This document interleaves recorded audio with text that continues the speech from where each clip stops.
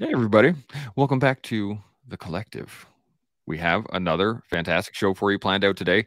Quick question though. How was my audio on that? I was like a half a second delayed, or was it? I was just thinking the same thing. And it's you came in as still a little fast, but we're stable right now. And I think Mm, to add a little bit more hypothesis to the theoretical model that we've currently got going, maybe because there's just the three of us right now, that stabilizing mm. effect is requires less time to stabilize versus when we've got four, five, or six people on the panel. So I think that again, you could just give a little bit of a pause, maybe some sort of weird little ritual that you do just before you say your first word. I don't even know what that is, but it we do need a for sure dedicated delay.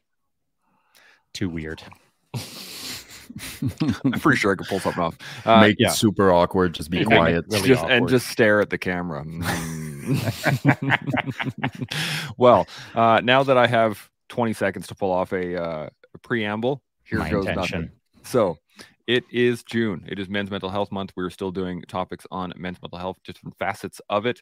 We are not doctors. So, if anything that we say bothers you or triggers you or sets you off in any way, by all means, bounce out of here. Go talk to an actual doc, medical professional, or a friend or someone you trust that you can actually engage with. That way, you can regulate, come back later, and then you're good to go. Any of our opinions and all the stuff that we talk about is from our experience and the people that we know, stories we've heard, that kind of stuff. So do take it with a grain of salt, as you should with all opinions, I think, in general. And on top of that, while you're waiting for me to finish this preamble late, do hit the like button, subscribe to the channel, hit the notification bell, and we will do well algorithmically. So there you go. Maybe one of your better ones. 40 Yeah, that was- seconds that is was not really too Yeah, bad. that was pretty tight, buddy. I think you know what it is. I think it's the sip of coffee right out of the bat, right off the bat. Could be. That What'd you brew helps. this morning, by the way? The Collective blend. Oh, look at you go. How is it? It's good. It's quite yummy, actually. I've been finding notes of like Awesome. cocoa, some awesomeness for sure, but I'm getting, yeah, like cocoa. Oh, interesting. Like That'll do. the, That'll do. yeah. Anyway, we'll get too far into it. Now today I had this. I wanted to bring up the comment from Salty Jinx yesterday.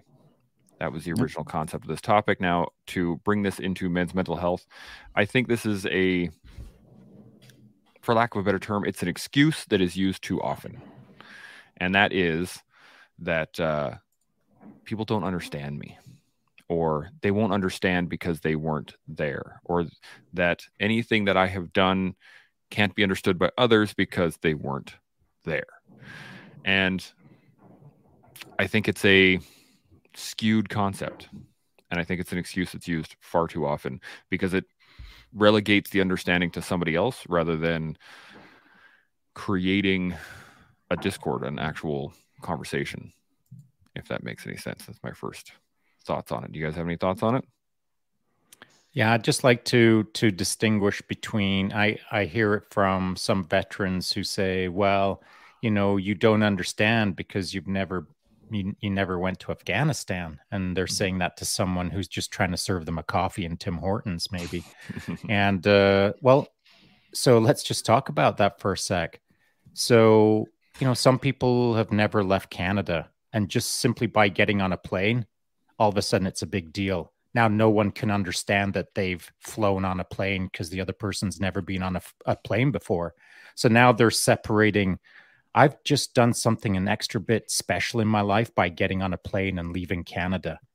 Big deal. You got on a plane and you flew to another country, and then you stood on some desert, and maybe you moved boxes around, or maybe you dug a hole, or maybe you ate some food, or maybe you drank some water, maybe you ran around a course a few times every morning. That doesn't make anyone special.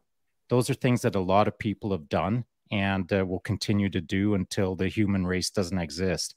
People go places and do things, and that doesn't make you special.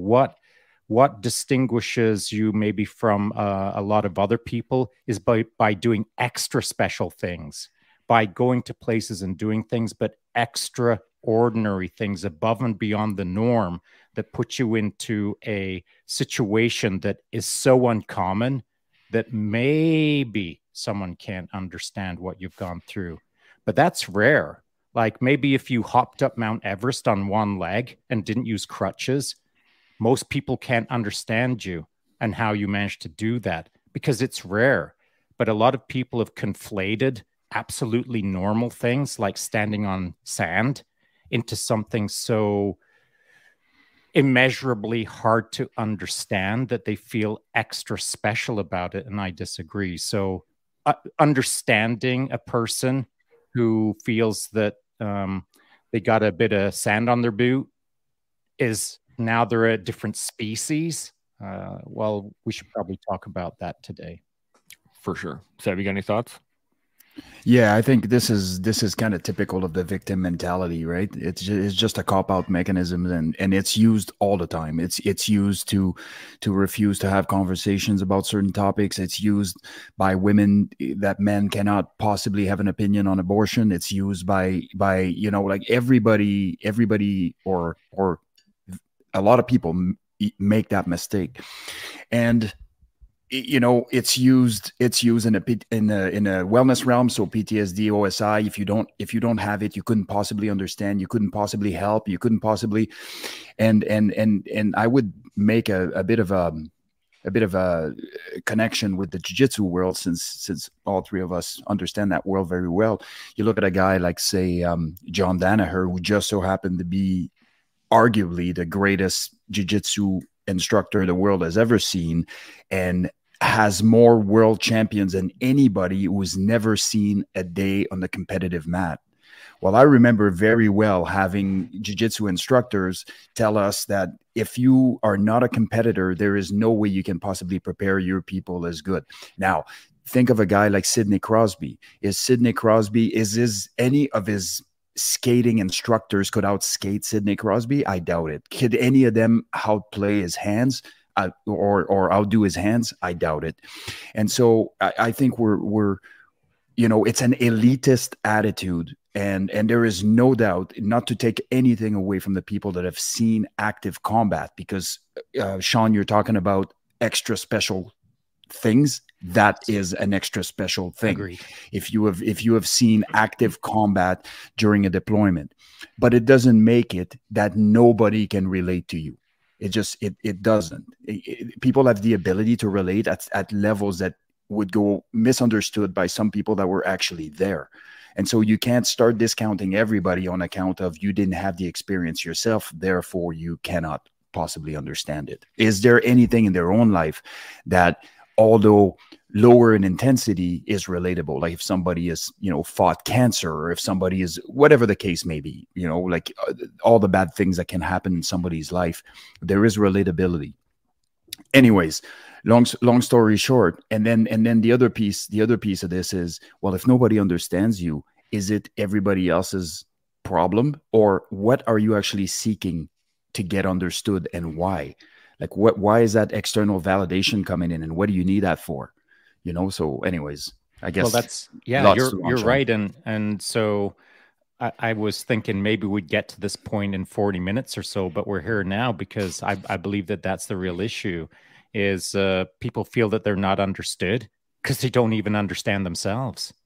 I mean, how can you be understood by anyone else if you don't even know who you are? If your self-identity is so blurry or so distorted or so unclear, that how can you think that no one understands you if you literally don't even know who you are yourself? And so tie that into a sense of victim mentality, and it's a double down bad, because now you're fighting yourself and the world that doesn't understand you. So who understands you? No one. And that's a pretty tough position to be in. And if you're not keen to do the work on yourself, you sure as heck aren't keen to do the work when you're interacting with others. And so it's a bad place to be in if you feel that no one understands you. Probably start looking at yourself as the step one. 100%. The excuse me. Quick little comments here. Chris, good morning. Nice intro. Thank you very much. Satch, good morning. Good to see you. James, good morning, guys. My brain is somewhere else today. Get in the present, not on the couch. Bring it back online, bro. Yeah, exactly. The reason that this caught me so crisply yesterday when Salty Jinx brought it up was the fact that I fell into it very early on. You know, you get back from Afghanistan, you think, yeah, I'm king of the world, haha, and you start looking around for people that are experiencing some of the same issues, or perhaps just wanting to connect with another person. But you hit the nail on the head there, Sean, with the fact that I didn't know who I was at the time. I really had no inkling as to what that all meant to me. And then I was looking for other people to try and gauge off of versus looking inwards to figure out what it is I needed, what it is I need to get out of this information, and where to put it. Because I was just, in my head, I was just juggling all this stuff. And it does feel like it's you versus the world versus yourself. And you're just kind of swimming in it all without actually grabbing onto any one thing. Yeah, because there's no lifeguards. Exactly. I mean, there's no one on the side of the pool telling you to just grab the side of the pool. There's no one throwing you a life preserver. There's no one saying, hey, just start in the shallow end. There's no one saying, hey, take a shower before you step into the pool and step into the shallow end and wear your water wings. There's no one explaining this elementary process of how to do better in the world. There's just some really simple steps. We talk about them on the regular over here through multiple podcasts each month. There's just really some fundamental things that you can do to set yourself up for success. But if those early steps aren't taken, here's what I see happening. Because a person doesn't understand themselves, and because they don't understand themselves within the context of the greater understanding of the world around them, now they're lost, now they're angry, now they're looking to co-locate with the other dudes who are lost and angry, who don't understand their own self-identity or how to understand the world around them. Now there's a little club called Y'all Suck. And the suck club just gets bigger and bigger the more it sucks, because it talks about no one understands us, but no one's ever taken the moment to understand themselves. And if anyone out there thinks I'm being hard on the suck club, well, it's because y'all suck. And I don't care for the fact that you suck. And it's so easy to change. It is so easy to change. No one has to know, just because you're in the suck club and you're the king of that club, you can easily take off your suck patch and put on another patch, and it's called Do It Freaking Better. And it starts in a split second within your mind, because you can lie to yourself day after day after day that no one understands you. That might be true. If you aren't running a tight program, I can't understand why you suck, because I'll look at a guy in front of me and think, that dude doesn't have to suck. He's actually a pretty cool guy. If he just did this, this, and this, he'd be moving forward. He'd start to understand how the game is played. Then he'd be playing the game. Then he'd be crushing the game. Then I'd be trying to keep up to him in the game. That's how it's supposed to work. But no one talks like that. No one challenges anyone like that. No one pokes anyone in the chest and says, get out of the suck club. But I think that's what we're supposed to do from time to time, no? Mm-hmm. Yeah, for me, just in line with this, Sean, I have a absolute aversion to the need for external gratification. Like this, and it's interesting because when you look at, say, a social media page, like look at my page, for example, like I obviously engage, I do all those things. But if this thing implodes and disappears on me tomorrow, my life will get easier, not harder, right? And so it's one of those things where the least amount of external validation you need in your life, the better you will be. And that's a choice. It does not happen by accident. That is a choice that you make to do things for a purpose that far exceeds external validation, gratification. And once you anchor the things that you do in that, what other people think or what they don't give you the credit for, or whatever the case may be, is irrelevant to you, because that is not the reason why you were doing it in the first place. In fact, you were quite aware that that was unlikely to happen. And you have to accept that fact. And it's so liberating once you're able to do that. That's a great Yeah, point. it's such a cliche saying. I was thinking about this the other day. And in fact, I was thinking about it as I was writing up a little post about young Matthew McConaughey strutting down the red carpet. And it's just a case of unnecessarily flaring out because you don't understand who you are and how you fit into the broader world around you. And if you're confident with who you are, your flair or your strut is something that's been developed over several levels to the game. If you just finished high school, that's level 1. Don't even talk to me about strutting around on a red carpet until you're double-digit levels, like level 6, whatever, man. Stop strutting. Level 10, level 12, okay. Now you don't have to fake your strut. Your strut was created through level 1 to 10. And so that takes time. The confidence of time will create your strut, and you won't have to manufacture anything. You'll just do you. Just do you, bro. It's such a weird little saying. And I always used to take it the incorrect way. When someone would say to me, bro, just do you, I'd be like, what's your problem, man? Why do you have to come at me that hard? You just do you. I'm just trying to do me. Just do you. I'm just trying to do me. And I always felt like it was almost coming at me. But I think most people were just trying to say, dude, you're doing you anyway. Just do you. But it was the tone I was misunderstanding. And maybe we just have to turn the tone from just do you, man, to, hey, man, why don't you just do you? And that would have worked for me, but I just didn't pick up on it. And I'm playing with words and tones, of course, to make the point that it's our responsibility if we figured certain things out, like just do you. How successful you can be if you don't worry about how others interpret you. That's what we're supposed to reinforce now, I do believe. Mm-hmm. Yeah, I think it's not it, and if this doesn't work, then perhaps just do you better, right? And I think that's something that we don't often talk about, but it does happen that you isn't enough. Like if you're a jerk and you're being you, then you'll get what jerks are getting, right? That's like so it's a matter of putting the work in. As Sean was mentioning, in terms of developing that strut, which I don't think that even after 20 years of doing whatever at a high level, you shouldn't have a strut anyways, right? But it's metaphorical, of course. That's right. But put the work in. You need to put the work in to work on those insecurities, to work on the things that are affecting your need for external validation. And as soon as that happens, you're looking at things through a much more compassionate lens in terms of, nobody understands me. And one of the best video out there, and I wish I knew exactly where it is, but is David Goggins, which I have a love-hate relationship with.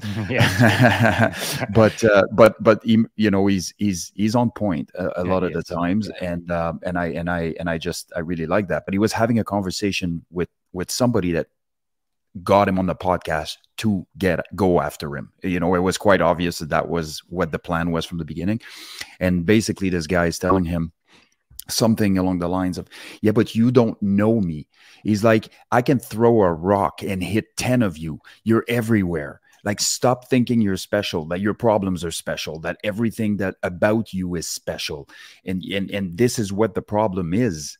It's that vision, that inflated, conflated vision of yourself that's distorted, that's not real. But it also creates some massive issues, as in not having the ability to open up to other people because you think you're the only one in a certain position that nobody else will understand. And as soon as you start opening up, you realize that everybody else understands, because a lot more people than you expected have gone through similar things or very relatable things.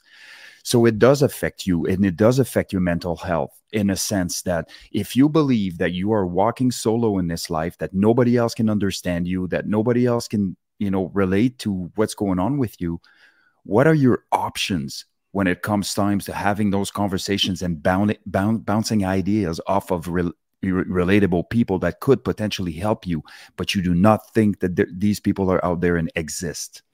Well, here's an option, and this builds off of what we were talking about yesterday. And, you know, if I walk into a room, one of 10,000 rooms that I've walked to previously, and I stand in the middle of it, most people don't understand me because, you know, they've never really met people like me. And I was talking about normal people, normies, I think I refer to them as. Yeah. I know it's distasteful, but it gets the point across. And the fact remains that when I step into these rooms, sometimes I just don't even want to talk to anyone because, like, I just know it's going to be about the weather and about the dog and about whatever. And it's all stuff that doesn't interest me. And if I don't feel like I want to engage with that person because I want to get to know them better, whatever the case is, which is usually my MO, I'll try to learn something from the person standing in front of me. But if it's just one more of those 10,000 rooms that have been repetitively the same, I feel that most people don't understand me in that room, but it's my job to find people that understand me. And so in this room right now, these people understand me. In the collective, just as I said yesterday, the people in this group understand that I like to talk at a deeper level. I don't want to talk about the weather. It does not interest me. But I don't mind talking about the weather and how that impacts the state of mind of someone who is in a corrosive mindset based on ... whatever. So if it's relevant and deep and thoughtful and intriguing and interesting and an adventurous conversation, I'm into it. But there are times when I feel like people don't understand me. I don't understand them. But I can, if I want to, create a platform where we'll have commonality and we'll understand maybe half an inch of each other. Just not like 24 inches deep like I like it. So it's for me to almost, quote unquote, put up with the conversations that are mind-numbingly boring and may lead to something, versus I eagerly pursue these kind of conversations where I get so much more enrichment out of them. Yeah, for sure. And the question, oh, go ahead. No, go for it, Seb. No, I was just going to say, and if we were to dive deeper into an introspection to try to control the parameters that we control, which we know are ourselves, and that's pretty much it. What else do I not understand? Who else do I not understand? Why? Because let's call a spade here. I don't even care what you did in life. You don't know the last thing about building a bridge. You don't know the last thing about being a gas attendant. You don't know the last thing about being a nurse. You know what I'm saying? Like, ultimately, we're all going through life in our separated silos, or at least that's a perception. And everybody thinks that nobody understands them, but they somehow, it's kind of like that. You're sitting at a table and somebody talks about all the bad drivers out there. But have you ever heard anybody say, I drive like crap? Like, I can't drive. Like, I tried my very best. I put my best foot forward, but I'm still a terrible driver. No, you've never heard that, because it's always everybody else. And that just annoys it annoys me to no avail, because focus where focus needs to be. Okay, so what do you know about the person that's on the corner that you've been essentially treating condescendingly, or have not given any thought whatsoever of the service they're providing on account of you don't know what they're doing?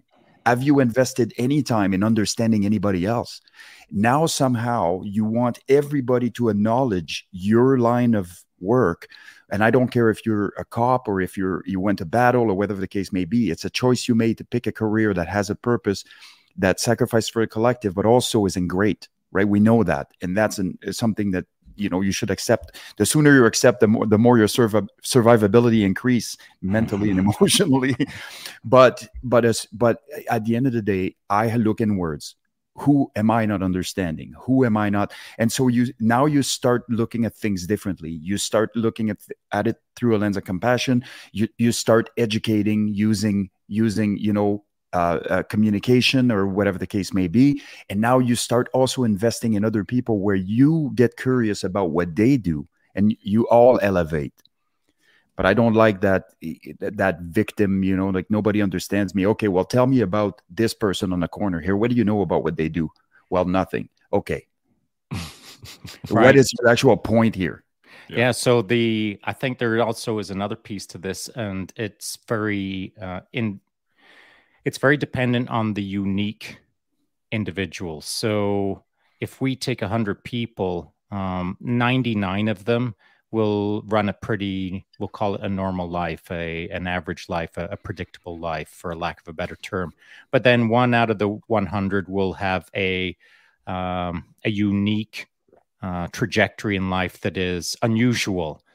Maybe they become a Antarctic explorer or whatever the case is. It doesn't matter what they become. It's just something not unusual, but unique to those other 99 people who are just 9 to 5ing it, checking in, checking out at the front door. And so those 99 people I already know, because at 60 years of age, I've already patternized them. And when I say I know them, I mean, I know enough about all of them over the many decades to look at a person and think, I know that person well enough at this moment that I don't need to invest any time in them to try to get to know all of the stuff I already know about them. So if I'm going to engage in one of those 99 people, it's going to be from a perspective of trying to get straight to something of interest. I can't spend half an hour talking about the stuff that I already know about them based on the millions of other people that I've patternized after that moment. And so I'm looking for uniqueness or something that intrigues me or something that I can draw out of the moment that we both benefit from. And it can't be the repetitive action of that avatar that I'm talking to that's in front of me that represents all of the 10,000s of avatars that I bumped into around the world that are almost identical to this, unless I get to a deep enough level that they then become unique. If I don't have the time for that, then I can't spend the time there. I have to spend my time with the unique individuals, the Antarctic explorers, the person who I don't patternize or don't fully understand, or will bring this is unique understanding to me. So that's what I chase when I'm contextualizing my world against the world around me. I don't contextualize it anymore against the 99 people. I start contextualizing against the one who I still don't fully understand, but intrigues me enough that I want to pursue that knowledge. Like that. You guys hit all the points I wanted to talk about. So well done. Or we could just shut her down 27 minutes in. But I did want to reiterate the point you made, Seb, on education. A lot of times what I hear from other vets and other first responders and people when they say, oh, well, people don't understand, I ask them this one question: how much time have you put into educating them? And usually it comes back with, well, I mean, it's complicated. I'm like, yeah, of course it's complicated. How much time have you put into educating them? And it usually comes back to none. Which, at that point, you have to say, well, how much time have you spent educating yourself on that particular topic? Usually not. It's usually just that they have problems and nobody understands them. And I continually hit back with that of education portion, because I look at it like when my kids ask me questions. If I can't explain it to my kids, I don't know it well enough. So I need to go do more research, which then allows me to understand it well enough to explain it to my children. I can't look at my kids and say, it's too complicated for you. No, it's not. I don't know how to explain it well enough. That's the issue, right? And so I wanted to reiterate on that point, but I think you guys read my mind, basically. Well, one of the reasons that I think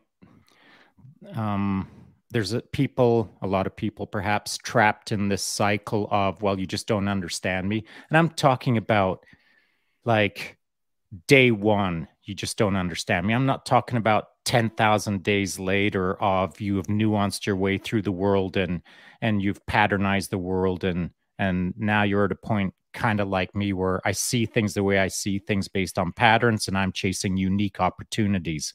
So if you're on day one and you're thinking to yourself, no one understands me, to Chance's point, I also agree that it's probably because you don't understand yourself. Now, the problem is when you're at that point, it's so freaking easy to whine, because whine costs nothing. You can moan and whine and complain all day long, and it costs you the square root of zero. In fact, it makes you feel good. Mm-hmm. But what doesn't make you feel good initially is sweat, action, deeds, doing something about it, changing your ways, improving your life. That's kind of hard work. That's uncomfortable. And so it's that point between I'm super comfortable whining versus I'm really uncomfortable improving. Those two things are usually what put the brakes on the advancement forward to a point where many years later, you can shrug your shoulders and say, I kind of understand a whole lot more about the world. That what you're speaking of right now, Sean, is exactly the concept of virtue signaling. It's exactly the same. It's people virtue signal on account of certain shortcomings that they refuse to address, but they will bring up something that gives them a dopamine hit. Essentially, they will go in and say something or do something that makes them feel good in the moment. It's that instant gratification. They really haven't done anything. There's no actionable items there. They haven't really done anything that's truly meaningful, but they've taken a stance that makes them feel better about themselves and their place in the world. Very, very dangerous place to be, because you can actually fill your day with this and think that you have done enough today. But you have actually done nothing aside from satisfying a very primal need, but a skewed need. And there are ways around that. And there are ways to realize that this is what you are doing, that this is what you are seeking. And this is a decision to change that pattern behavior. It's just. And we were talking about this. Chance, was it you and I just chatting about it privately, or did we cover this in a podcast where I was suggesting that a lot of people are trying to find shortcut ways to feel good about themselves? So they buy a new pair of socks or they get a new haircut. Yeah, now what? You want to feel good 3 times per week? You get 3 haircuts per week. And so I'm not throwing haircuts under the bus. I mean, I've got buddies who like a good tight haircut and it makes them feel legit. Now all of that good. Buddy, put that hat back on. It's all forehead. So, a 5 head. I just got a new haircut. I was very excited. Bam. So there are proxies that can act as a feel-good moment that costs zero other than from your wallet. A new pair of socks, a new pair of socks, a new pair of socks. That's 12 pair of new socks this week, but I don't feel good about myself still. You're poorer, so you should feel not good about yourself. You should feel worse, bro. And so you can't buy happiness is an old saying. And I think there's an element of truth to that. If you're trying to shortcut your way to happiness, I'm sad, I'm going to buy a new car. I'm unhappy, I'm going to get a new haircut. My hat's a bit dusty. I like a clean hat. It makes me feel better about myself. I don't want to brush the dust off. That's work. I'm going to go buy it. That is not work. But I mean, in order to buy a new hat, you've got to work to earn money to buy a new hat. And if you're working to buy things that make you feel good without actually doing the work, you're working hard to do nothing. It's crazy. Take a day off and go get lost in the woods and work really hard and find yourself. Don't buy a pair of new socks. In fact, go walk in bare feet. Stub your toe. Get a little bit of blood on the sole of your foot. Some adversity will help you understand that buying happiness doesn't actually work. Yeah. You can buy fun. I mean, that's really what we're talking about. The difference between happiness and fun, right? You can, or being content or anything like that is I can go and buy a jet ski, and jet skis are fun right up until it runs out of gas. And then it's not much fun anymore. Or the fact that I have to put it on the trailer and haul it back home and stuff it in my garage, and it takes up space. And then I only get out to it 3 times a year, et cetera, et cetera, et cetera, et cetera, right? You're looking for a short-term benefit of versus actual happiness, actual contentness, being okay. We were talking about yesterday being comfortable in your own skin, right? Once you can be comfortable in your own skin, then it doesn't really matter where you're at, because you're comfortable where you are and you're okay. Actually, it's funny. My dad had this old saying that he said, "I'm never lost because I know exactly where I am, right here." And I was like, that is a poignant piece of philosophy, but it's absolutely true. You know, it's if you know where you are, if you know where you stand. Assuming that where you were supposed to go is where you're at. Well, yeah, that's that was the other side of that portion. Potatoes. Yeah, you don't need to get into any of that. That's old ranch logic when you're just like. Let me throw this at you. So this morning I threw up a little video and had a nice ride this morning in some low angle sun.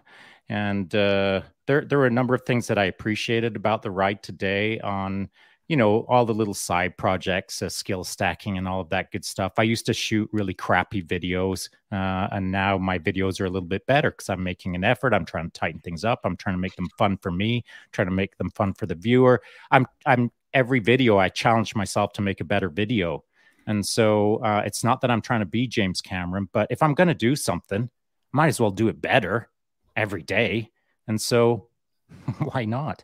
So the video that I got this morning was pretty good. I was reasonably happy with it, but I titled the video in my head "Morning Fun." It's just morning fun, a morning fun ride for me. So Chance, you'd said, you know, well, it's not enjoyment. It's just fun. You're not buying enjoyment. You're just buying fun, and you're right to some degree. However, I'll throw this concept at you. I can now have morning fun. And it just folds into the enjoyment of the sport that I've been doing for over 20 years. The reason that it was fun this morning is because I know how to shred a bike. Mm-hmm. I know how to do all things in respect to my morning fun this morning. And so understanding that the fun that I had is part of a body of work that allows me to just have fun pleases me. I'm not pleased if I'm having fun on day 0, unaware of completely what's going on, and I'm upside down and ready to vomit, and I'm thinking, I think this is fun. I don't understand what's going on. Am I having fun?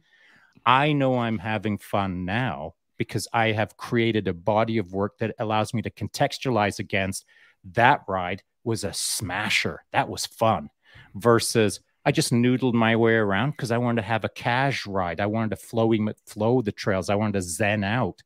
That's also fun, but I don't call it morning fun. I would have titled it something else. And so understanding ourselves and understanding the language that we use and understanding what we present to the world, I suppose, are nuanced perspectives or points that we should touch on in the sense of it doesn't have to be paragliding off Mount Everest to be fun. Fun is contextual against your body of work, I suppose.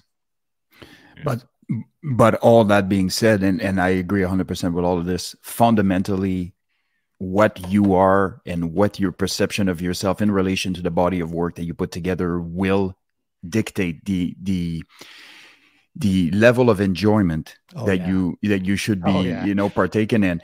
And it's quite interesting because most people will seek the outcome, which is the enjoyment piece, which is having a good feeling, a feeling of pleasure, which is very misleading because feeling of pleasure doesn't necessarily equate to growth. And so that's why the old saying, money doesn't buy happiness. You're right. If you're unhappy and you're miserable, having money isn't going to help. But if you're happy and you pursue meaning and you have money, you'll be happier. I can tell you that right now.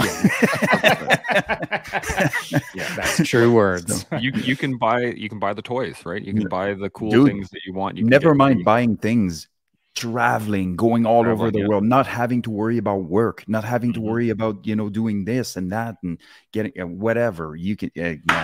Yeah, it's liberating. Yeah, 100%. And I'm fortunate enough that I'm kind of in that position to some degree myself right now. And so my work is these podcasts. My work is trying to be inspiring. My work is engaging with people. It's not really work. I kind of enjoy it to some degree. I enjoy it because I understand my role in this game right now. I understand that I'm a cog in the wheel that's just trying to help other people as part of the collective. We're all equal peers in this respect.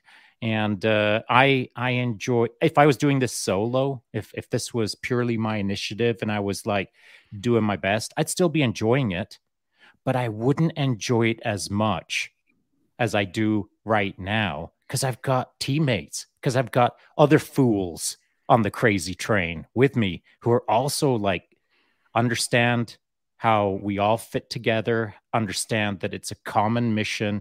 We're all kind of having fun with it, even though it is a bit of work, but we all understand the importance of the mission. And so just us having fun in this hour, even if we have 3-4 laughs, that's all bonus, man. That's gravy. But if we didn't have any laughs, if all we did was hardcore, serious, deep intellectual conversation, I'd still be enjoying it. The laughs are bonus, as it were. Mm-hmm. And yeah, my favorite piece is simply being around people that understand themselves. Mm-hmm. And it took them a lot of work to do that, and that's showing. And I just love that. So far, we've had a lot of incredible guests on the collective, all of which have accomplished a certain level of self-mastery, which is beyond elevating for all of us. You spend, you know, a friend of mine said this recently. I was out with 3 friends on a little bit of a cigar night, and we're out. One of my very good friends who's extremely successful man, and that friend of ours has not been exposed necessarily to this level of success or this level of drive or this level of leadership. And when we left, we were driving, and she said, this was the most motivating 2 hours I've ever spent. I'm on fire. I just want to go take on the world.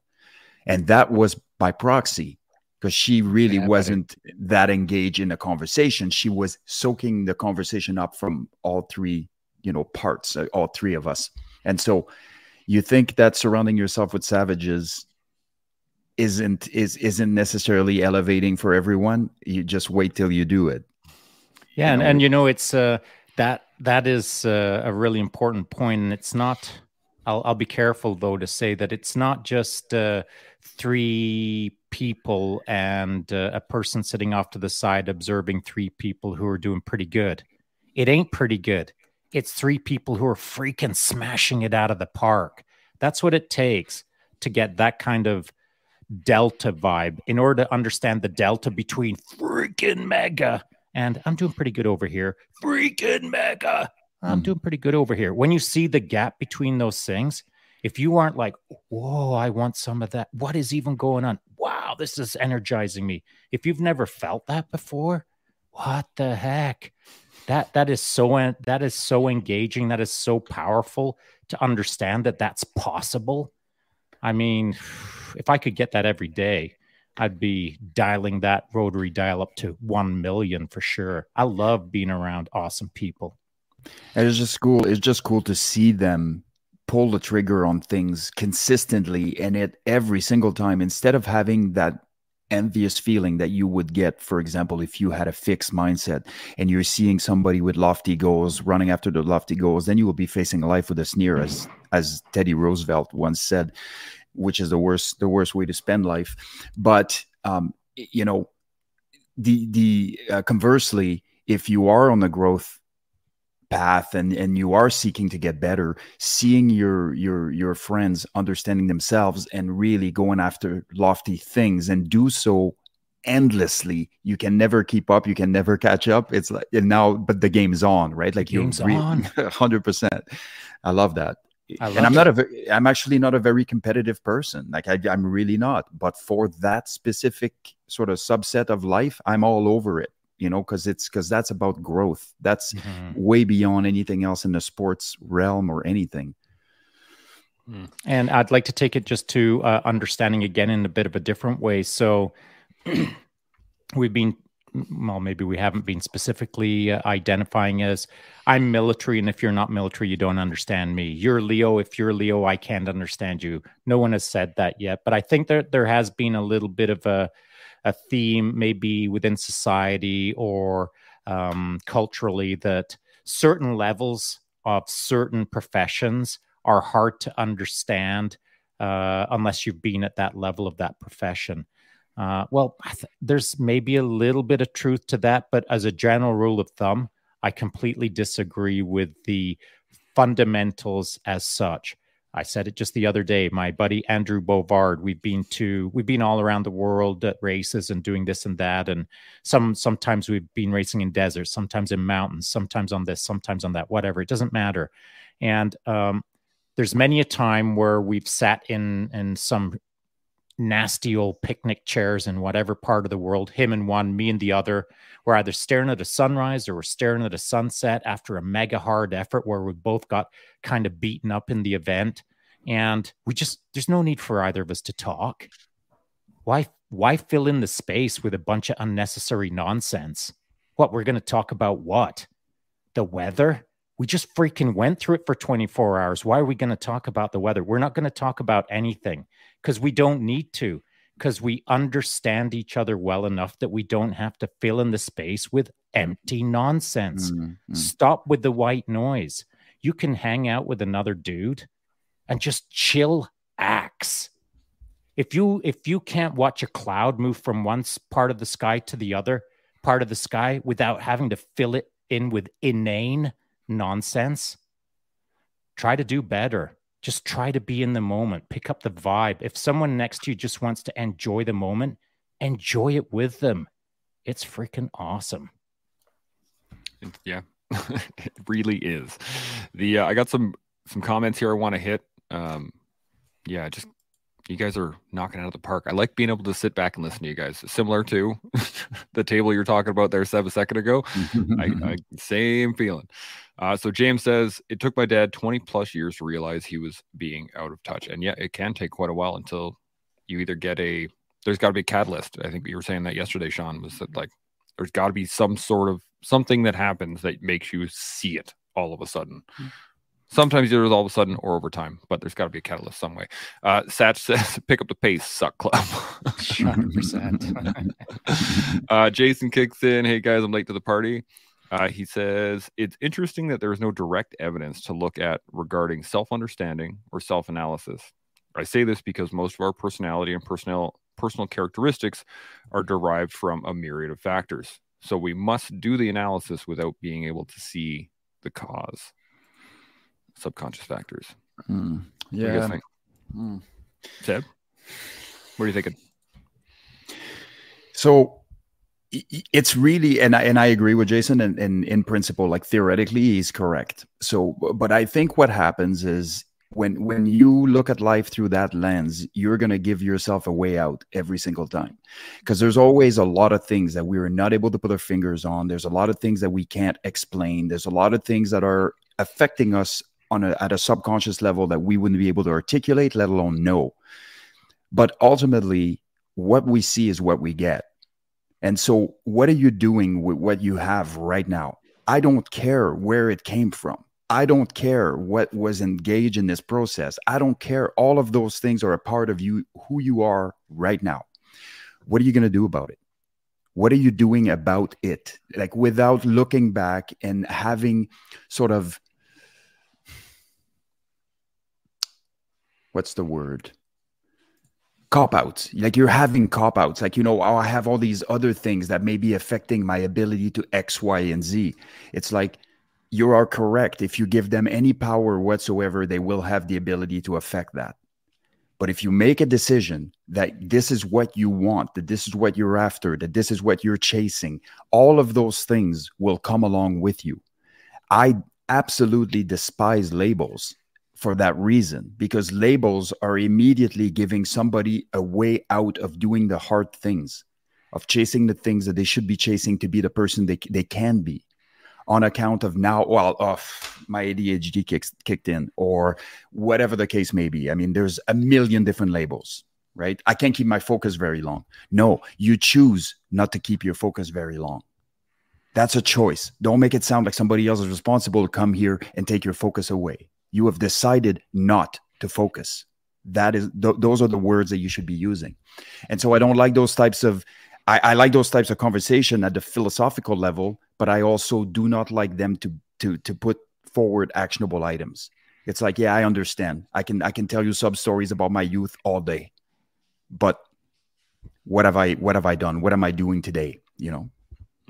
Yeah, it comes down to that deeds, not words attitude.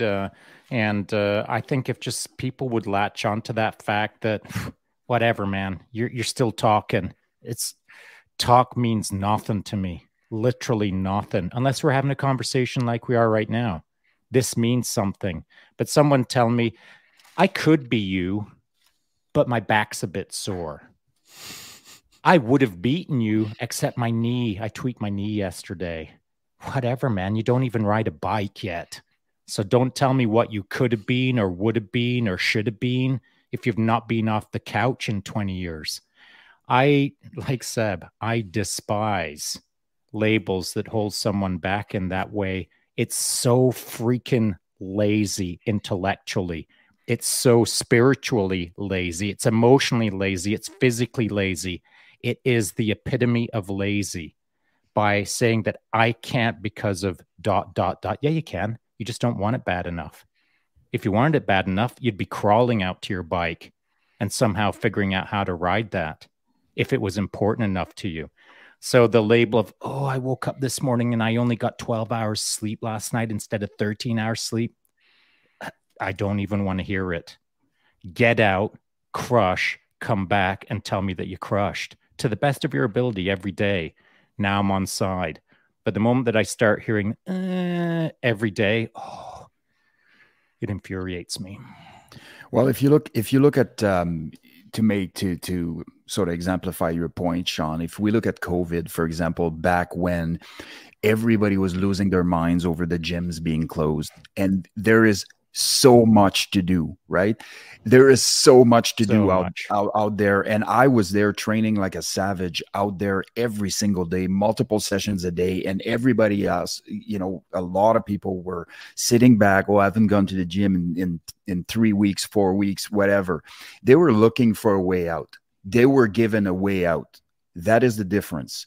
The people that weren't looking for a way out actually did the thing, regardless of what it looked like, whether it was picking up a stone, from a hike and doing ground to overhead with it for 30, 40, 50 reps and jump right into 100 burpees. You don't need a gym to do any of this at all.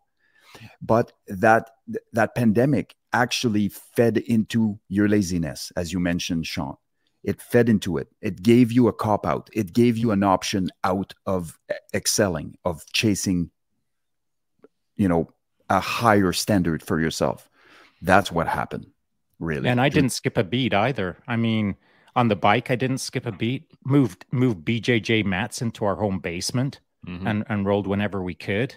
And to me, it was, I took it on as a personal challenge. Yeah. To try to improvise, adapt, and overcome. And not just overcome, I mean like freaking crack it out of the park. Overcome. Right.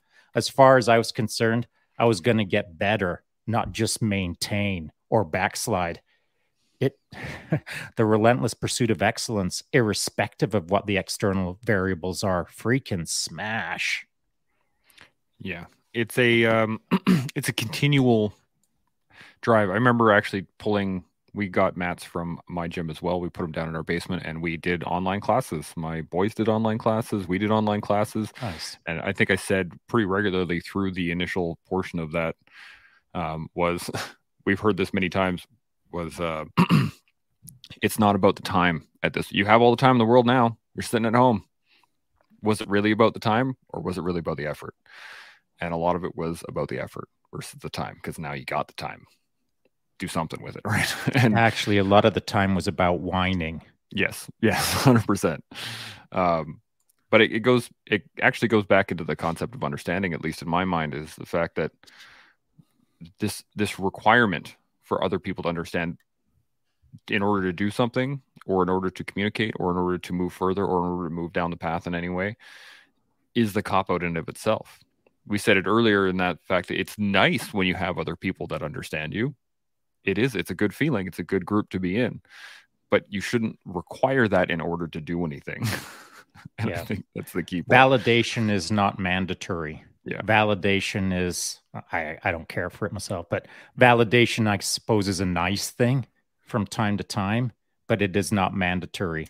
And the moment that everyone gets right with the idea of you should just be able to go out and smash something in the absence of any eyeballs on you, life gets a whole lot better. It sure does. And for me, right in line with that is the chasing of meaning instead of chasing happiness, like, because happiness is fleeting. I mean, if I lose a kid right now, if I lose whatever the case may be, a set of circumstances that I'm hit with, if I'm chasing happiness and I'm all of a sudden not happy if I failed a mission, like, that's a mission failure. It literally is. And you set that up for yourself. Chase meaningful things and chase meanings within the things that you're experiencing, life experiences, so that even if those things are negative in nature or perceived as such, there's a meaning to it. You can get something out of it and grow something. There's something good that will come out of that. And so again, it goes into sort of managing your anticipatory reward needs, right? Like, just what can I do that's meaningful? That's an achievable goal. Yeah, and the moment that you get happy with yourself over these things is the moment that you start understanding the world around you a little bit better. You start understanding yourself. You start understanding how to engage with others. And I mean, it's a positive power curve that starts going linear the more you engage in it. So, Yeah, I think we've hit a lot on this. This has been great. There is a comment here. I want to put it up, but I'm not going to, because the James, you swore in it. So I'm just going to read it off for you guys. It says, I'm seeing this and understanding what you mean, because I probably bombarded you guys with a lot of personal stuff and trying to find acceptance in this little world of mine. And I see it, man. I did the same thing for many years, as I would actively seek somebody to accept what I was saying or accept what I was doing. And for somebody to give me the thumbs up, like, yeah, you're doing good, keep going, which feels good. To have that external appreciation, validation, absolutely, it feels good, but it's not required to do the work in any way, shape, or form. You can definitely do the work, and more than likely, that's what's required in order to get good at anything. Because if you're waiting for the thumbs up every time you do something good, you're gonna be waiting a long time. Yeah, and if you're waiting for a thumbs up every time you whine, you're gonna be waiting forever. Yeah. So, everyone has got a little bone to pick with themselves, and they've got a little bone to pick with society. And if you're constantly picking bones, don't expect any clicks, likes, or comments back, because I'm bypassing. I just don't have time to engage with someone who hasn't sorted out that simple aspect of victim mentality and the necessary validation all the time. The conversations of this guy did this to me, or my mom or my dad did that to me, everyone's got a story like that. We've all got to move past those stories and start creating a better story, a new story, an engaging story, a story that inspires others, that isn't embroiled in whining.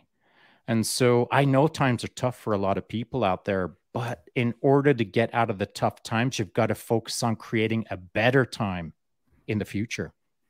Yeah. Seb, you got anything to add to that? No, man, whining is absolutely. Not only is it self-impacting and self-destructive, it actually impacts everybody else around you. So that negative aura that you are carrying around is impacting much more than you can give it credit for. That includes your relationship. It includes the people that will be attracted to you, which and so you're basically get out of your own way. You're in your own way. Don't look for anybody else. Nobody's interfering with your progress but you. And simple little things like, if you haven't smiled in a while, and I know it's annoying to smile, but if you haven't smiled in a while, give it a try. And eventually, like, it ain't so bad. And then eventually, like, you'll see photos of yourself smiling and think, who's that dude that's smiling in that photo? Oh, I guess it's me. I'm smiling. And then it starts feeling authentic. Then all of a sudden, you're happy. You're not a goof anymore.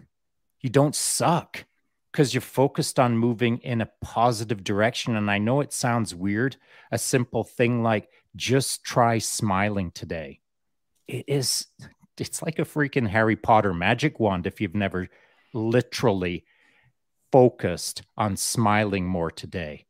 If no one's done it, give it a try. It's like magic. On that, Sean, I was listening to a podcast recently, and it was one of the BJJ mental model with one of the PhD of psychologists, like an incredible dude. And he was telling stories of depression and overcoming depression. And one of the things he said was in line with that is starting the day with looking at yourself in the mirror and smiling, which sends messages to the brain that things are not as bad as you perceive them to be. And he says, even if that smile is forced, you're coming out of the spotlight. So your brain is spotlighting, magnifying the risk associated with whatever condition you're in or whatever, sense of doom that you're living through. And he's like, if you start your day by looking in the mirror, forcing a smile, doing all this stuff, your brain actually releases its hold on that spotlight and it starts scanning for additional threats. So it has like an incredibly powerful analgesic, so to speak, or therapeutic. And there's as a quick add-on here, I know we're running out of time. Like if there's a dude out there that isn't a smiler or always looks like they're frowning or sneering or they're always angry, the moment I see that dude for the first time in several years smile on Instagram, it makes me smile. I'm like, yes, yes, moved away from the dark side. Yes, it's good. To me, those are the things that make me happiest some days, is just seeing a dude come out of the funk with a half-assed effort at trying to smile. I'll take a half-assed effort. It's way better than that sneer that's been going on for years. If anyone wants to make me happier today, crack open an IG smile filter and throw it up today. I'd really appreciate it. Yeah, I think that's one of the things we forget about is the fact that a lot of these things are very small actions. That's where it starts. Very, very small actions. We see certain things like Sean riding his bike down the mountain, right? And it's easy to think, oh, well, if only I had a bike. If only I had a bike or a mountain or for, whatever you want to say. But the key thing is that you started at one point. You got on a bike and said, I wonder how this works. And you just started. Same thing with the BJJ mat, same thing with any other martial arts, same thing with the military, same thing.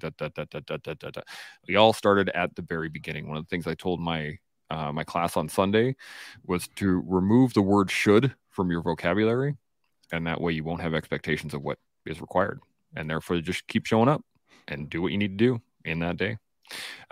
Any final thoughts on anything we've gone over? Seb? Yeah, no, really. I think it's pretty much been said. Good to go. Sean? Yeah, I don't have too much to add. What I'm again going to reinforce, please, for the love of all things good, put up a photo of yourself smiling today. That would be fantastic. If you're struggling to believe that anyone understands you, or if you feel like you're the only person in the world who is out there dangling in the wind to some degree, it's not true. Maybe just look around for some cool people to hang out with and lurk out with and just kind of chillax on the sidelines and not have to too heavily engage with. Just look for people who will make you feel a little bit better in a positive way. And in time, you'll see changes. Yeah.